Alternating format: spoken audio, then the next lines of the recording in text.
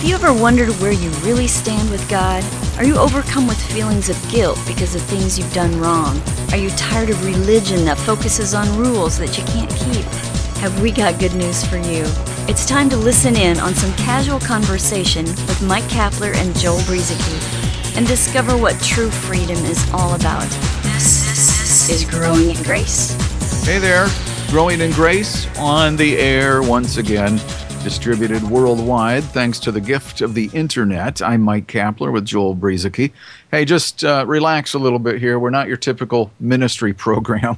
We're here with some good news, and we're here to provide you with some hope, some joy, some things that you can actually get excited about when it comes to Jesus Christ and the good news of the gospel. So, Mr. Joel, here we are, once again, going through Skype, and we got some fun things to talk about, including, I think we're going to start focusing, last week we talked about It Is Finished, and what that all meant, at least up to a point. It's hard to sum it up in just 14 minutes, but that's what we talked about last week, and we'll soon be talking about Jesus dying and why he had to die and what's it all about. But, we love it when we hear from people out there. So if you haven't ever corresponded with us before or it's been a while, feel free to let us know you're out there and send us an email or correspond with us somehow, especially if our little podcast has brought some encouragement to you. Yeah, and I've got one of those emails that somebody sent us recently here.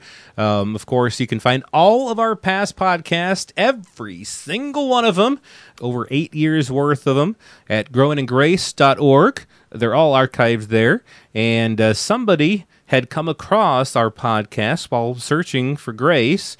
And here's what she said, a young lady from Western Australia saying, I learned of true grace 1 year ago to the day. It's been a journey, that's for sure. Going against the grain that I grew up with. And Cap, I know that we can relate to that's for sure. But anyway, she says, but it's amazing. I have shared your podcast with many, and my brother shares your casts with his men's group each week.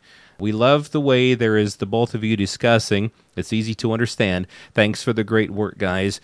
I have a long way to go, but enjoying unlearning law and learning to base my heart in grace, which is hard, but getting there. Thanks again. I thought that was a really cool email that we received, and that really it gets to the heart of why we do this. That is the focus, to help people to get their hearts established and rooted and grounded in grace. And it does go against the grain of what so many of us were taught growing up in church. The root seems to be sin-focused or performance-focused or whatever, as we've talked about lots of times over the years here on Growing in Grace. And to hear from somebody where this is really helping to get her heart and where she's established in grace and where she's sharing it with her brother and her brother is sharing it with a men's group, that's just really exciting, Cap. It's good to know that that something that we're saying is helping somebody to get their heart established in grace. Yeah, and think about what she said. She's got a long way to go, but she's getting there, and it's all very encouraging. She also said, this is going against the grain and unlearning the things that she's been taught, trying to grow in grace, that it's hard.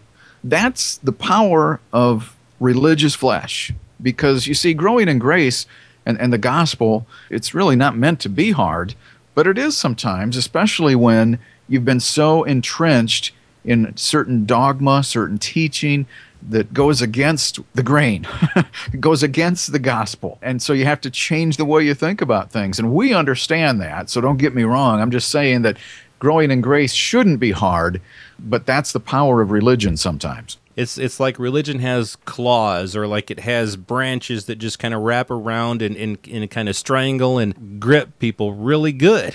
It could be hard. Because the gospel is meant to be easy and light, exactly. And not burdensome like the law was. Jesus said, hey, I got some light stuff here. It's not meant to be burdensome. It's easy. It's light. Rest in me. But yeah, coming out of the other stuff and being able to just abide in that can be the quote-unquote hard part. Yeah, and it takes time, and it just, that's why it's good to renew our minds to the truth of the goodness and the love and the grace of God on a daily basis, as much as we can, to hear and to listen to and focus in on the good news. And part of the good news involved kind of a tragic thing happening. Christ died for us. He was crucified, he was beaten and nailed to a cross, and he died for our sins. 1 Corinthians 15:3 says, "For Christ died for our sins according to the Scriptures, and he was buried and rose the third day according to the Scriptures." And so why? That's what we're going to be talking about here. Why did Jesus die? And Cap has all the answers. He knows everything. and so I know. Wouldn't that be nice? I wouldn't even want to have all the answers.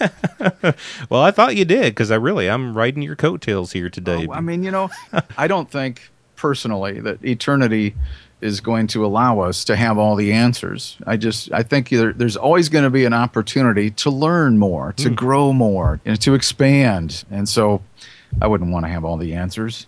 But let's talk this out. Jesus dying. One of the major things about the Christian faith, of course, and yet a lot of people probably have never really stopped to think about why Jesus died. And I've got to say, Joel, that I see a lot of things posted on Facebook out there in the Grace community, and I rarely get caught up in posting on any of it because it's just easier for us to do a podcast instead. But I saw some things where, some people were suggesting that, it wasn't God's will for Jesus to die, or God really didn't have any hand or any part in Jesus' suffering, that Jesus was actually murdered. And look, I want to say that if Jesus was murdered, really, guys, seriously, then if that's true, then there is no gospel. There isn't one. And so let's take a look at some scriptures here, Joel. And you and I were kind of sharing these together before the podcast, which was actually about 2 hours ago. And because we talk too much sometimes before starting a podcast, not because we're preparing for the next podcast, we just can't shut up talking between ourselves. Plus, with your old age and your memory, you couldn't remember your password on Skype, and it took us a while to get going here today. Yeah, it took me an extra few minutes, but I've got a new password now. Well, that's good.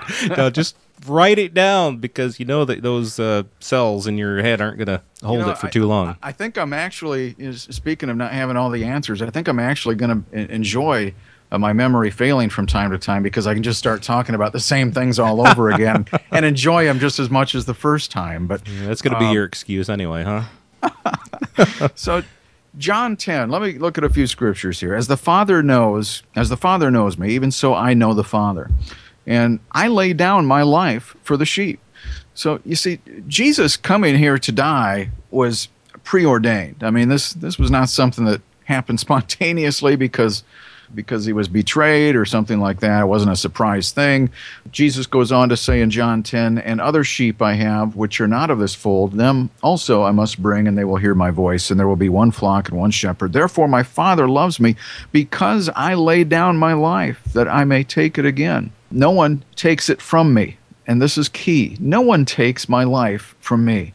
I lay it down of myself. I have power to lay it down, and I have power to take it again. This command I have received from my Father, John chapter 10. Romans 5, verse 6, "For when we were still without strength, in due time Christ died for the ungodly. For scarcely for a righteous man will one die, yet perhaps for a good man someone would even dare to die. But God demonstrates his own love." A demonstration of God's love was found in the death of Jesus Christ. God demonstrates his own love toward us in that while we were still sinners, Christ died for us. Much more than having been justified by what? By his blood.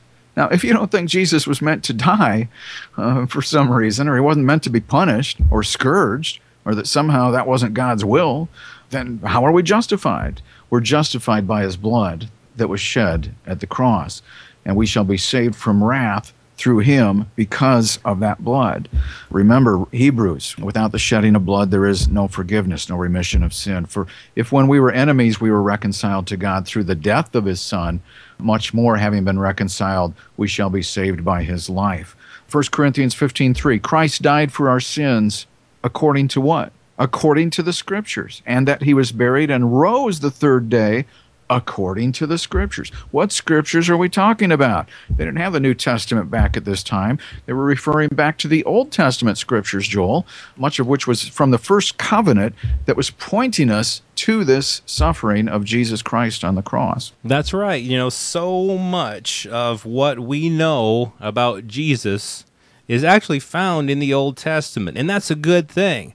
Cap and I, we talk a lot about how we are not under the Old Covenant, and that's true. We're not under the Old Covenant. We're under the New Covenant. The Old is gone, and the New has come. But one thing about the Old Testament scriptures is that they point to Jesus. They tell us about Jesus. They tell us what was going to happen to him and what this was all about. And we find so many things in those Old Covenant scriptures that let us know why Jesus died, why he was rose again, and so on and so forth.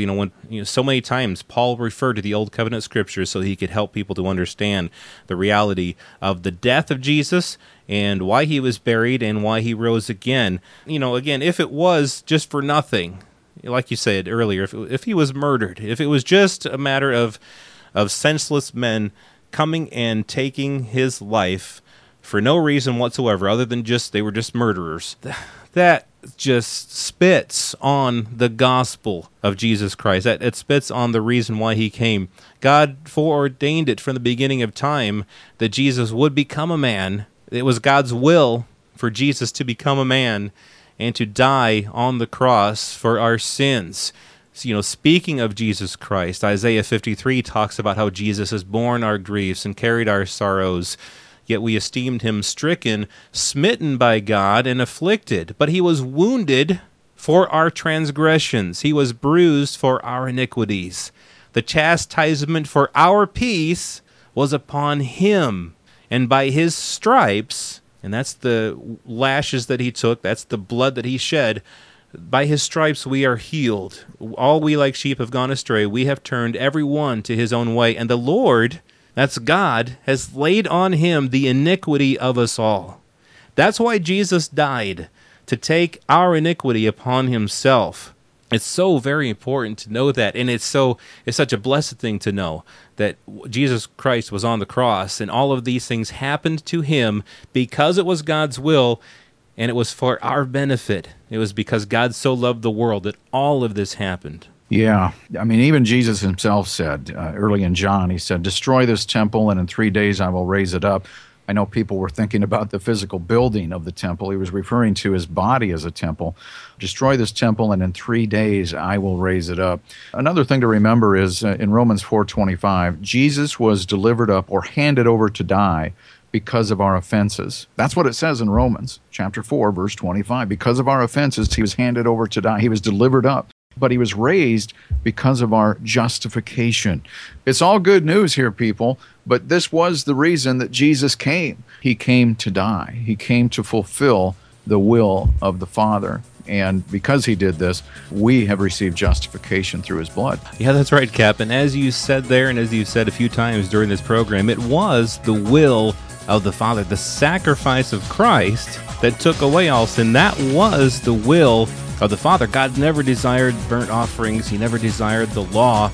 But Jesus coming to die, that was Jesus doing the will of God. And we're going to talk about that next week right here on Growing in Grace at growingingrace.org. This has been Growing in Grace with Mike Kapler and Joel Brizicki, heard online through various internet sources around the world each week. To access hundreds of past programs, visit graceroots.org. Share it with a friend and listen again next week for more Growing in Grace.